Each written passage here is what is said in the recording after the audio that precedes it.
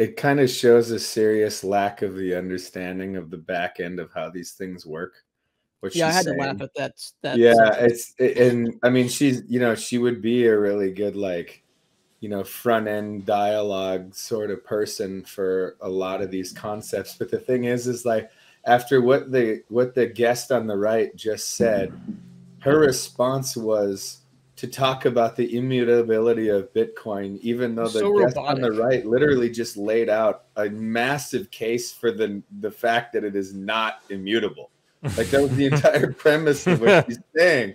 And then the person on the left comes back with like, well, I mean, it's a great place to put your money where it's immutable and it can't be taken from you. And she just spent 15 minutes telling her how it could be taken from you and how it's not immutable. To watch the full episode, be sure to subscribe to Monero Talk on YouTube, Odyssey, iTunes, or Spotify.